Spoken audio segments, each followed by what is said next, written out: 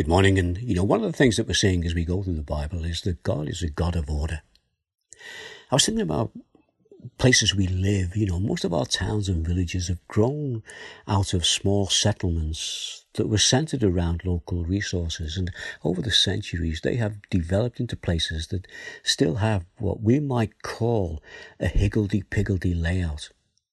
These narrow country lanes that go through our villages and through our towns.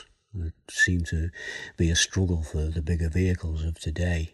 And this is in contrast to the totally new developments, some of which are planned with an orderly grid pattern, an orderly grid layout, such as many of the cities in what we might call relatively new countries who have been able to build cities from scratch, such as in the USA and in other places. Now, in the book of Numbers, not only do we have a census to number the population who were travelling to Canaan, we also have a plan laid out showing them where to pitch their tents in an orderly fashion. You see, they were travelling. Sometimes they'd be camped for maybe days or weeks or months, and other times they'd be up and moving. They were, when they camped, to position their tents, not just in any order. They were to position their tents around the tabernacle, with each tribe being designated a position, and when they camped and set up camp, they would display their family standard. That would be a banner that they would hang up. And here's a little bit of the book of Numbers, and this gives us an example of what's happening here. Numbers 2, verse 10 and 11.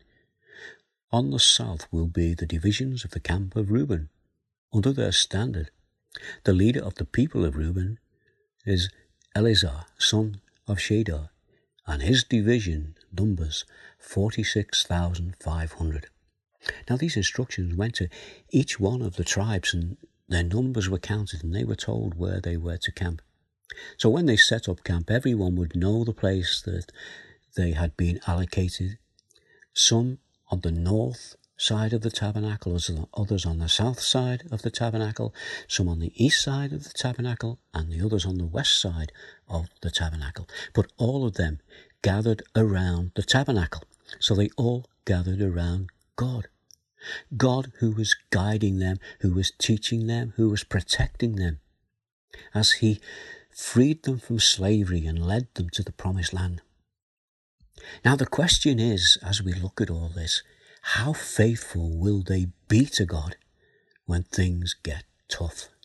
Well, we've already seen something of that. And if we go through these books of Moses, we're going to see more of that.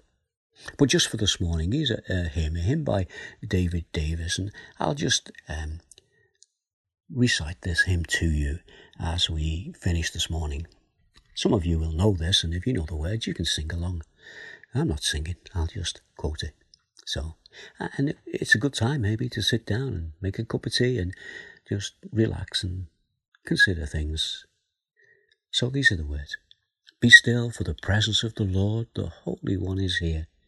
Come, bow before him now, in reverence and fear. In him no sin is found.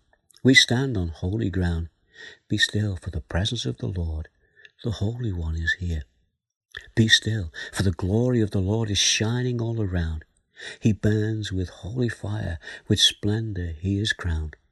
How awesome is the sight, our radiant King of light. Be still, for the glory of the Lord is shining all around.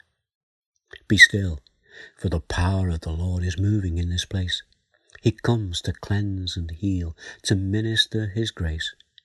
No work too hard for him, in faith receive from him. So be still, for the presence of the Lord is moving in this place.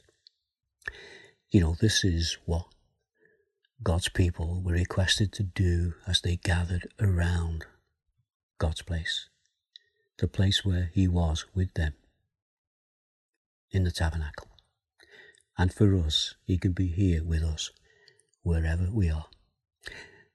But also the question we asked this morning of the Israelites, how faithful will they be when things get tough? Maybe that's a question for us. How faithful are we when things get tough? Well, something to think about this morning. But in the meantime, may God continue to bless you and, get an opportunity, gather around his word, have a read through some of these passages. and let God speak to you. In the meantime, stay safe, stay well. God bless. Bye now.